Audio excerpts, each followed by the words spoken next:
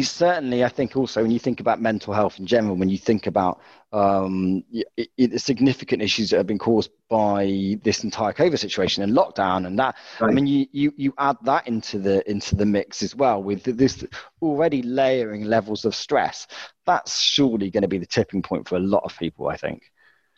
I think in a good way, COVID has helped bring the stress to the surface because now we are beyond breaking point. Yeah. So before COVID, I was hearing people talking about, I have seriously considered quitting. Now I'm hearing people talking about, I am going to quit. I'm just looking to pick the right time. Right, yeah. When they quit, who replaces them? And the most frightening thing the most frustrating thing about mental health is and stress, which is not mental health, but it can become it. Right. It's extremely easy to manage. Its payoff is enormous, and it doesn't cost you a dime to do. And I think fundamentally, I think you touched on this earlier as well, it's actually much better for the organization's security to actually put better measures in place to help and support the CISO to being more effective. Like even from a mental health perspective, that makes a huge amount of sense, because otherwise you're constantly in this place of survival rather than actually kind of think of different and innovative and different ways you can help keep the organization secure. It's really important that you've got the right mental state of mind to be effective in that role, right?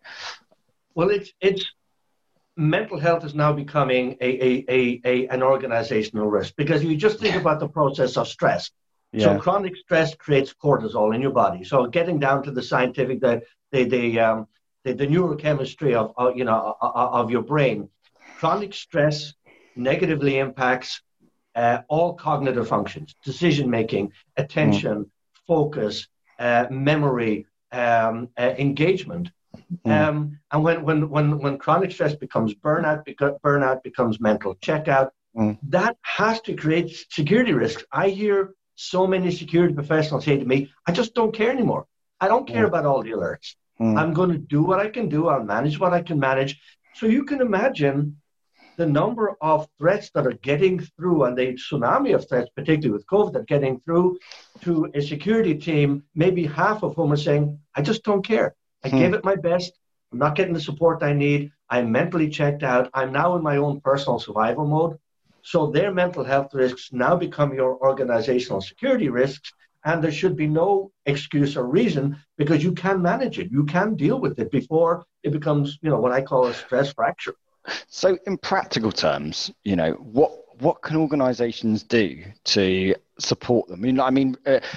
Obviously they can support them by believing there's a problem and investing and understanding and taking it seriously. Obviously that's going to make them feel like their job is valued. It's going to make them feel like they're actually doing something that the company believes in, and that's great. But also just from like that counseling and that support perspective, what other practical measures can organizations take to try and stop this becoming a bigger problem than it already is? What other tips could you offer? Well, the first thing is we've got to wean CISOs off the excuse, or not necessarily an excuse, but the belief that, look, if my security team have mental health problems, they'll tell me. No, they won't. No. And I hear it from them all the time. If someone is struggling from chronic stress to the point that it's burnout, the last thing they will do is tell their boss, in case they get fired. They look weak and incompetent. They sound like they're making excuses and they've checked out. I have one guy who's dealing with depression who says, I know now that they know I'm struggling with depression, they're treating me differently because they're not sending me to the same training. They're not paying for the same certifications. And I know in their heads they're thinking, he's not going to be with us for long, so why invest in him? Right. As for strategies, we have to change the minds of CISOs. We really have to get them to recognize it, not just as a personal and ethical and moral obligation, but as a structural security solution that's not going to impact your budget at all. But starting with the CISO, they have to admit to themselves that, stress is not a weakness or a failure. Recognizing it is actually a strength, and they need to do something about it. It's like, put on your own oxygen mask before you put on the one next to you. Take care of yourself, admit it to yourself, figure out and this opens up an entire conversation of the difference between stressors and stress. There is no stress in security. There are dozens of stressors. It's how you deal with them, how you process them, that creates the stress. if you learn how to process them, you can go into your job every day saying, everything is going to wash straight over me. I'm not going to eat myself alive because of the way I deal with what's unavoidable. Yeah. I think this also ties very deeply into that problem of imposter syndrome that I know a huge amount of CISOs and executives, me included, we all suffer from, right? Like, you know, and I think that ties really, really closely into that as well. I think we need to admit to ourselves that, like, nobody's perfect. You can't know everything. You can't do everything. It's not practical that that's the case. Things will go wrong from time to time, and it isn't because and it's an illusion to think that everybody knows what they're doing, because they don't, right? And I think we need to talk openly about that in the executive communities as well to be effective. We are all inadequate. We have to, if we start from there. And again, going back in history, when I was in my mid-20s, I was starting to be a dressmaker, not a code maker.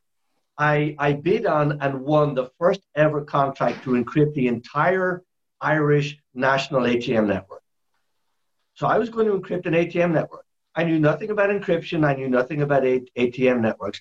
I was absolutely an imposter. And I struggled with chronic stress for months before I won and after I won, wondering, when are they going to figure it out? When is this thing going to fall apart and fail and I'm going to end up in handcuffs? It never happened.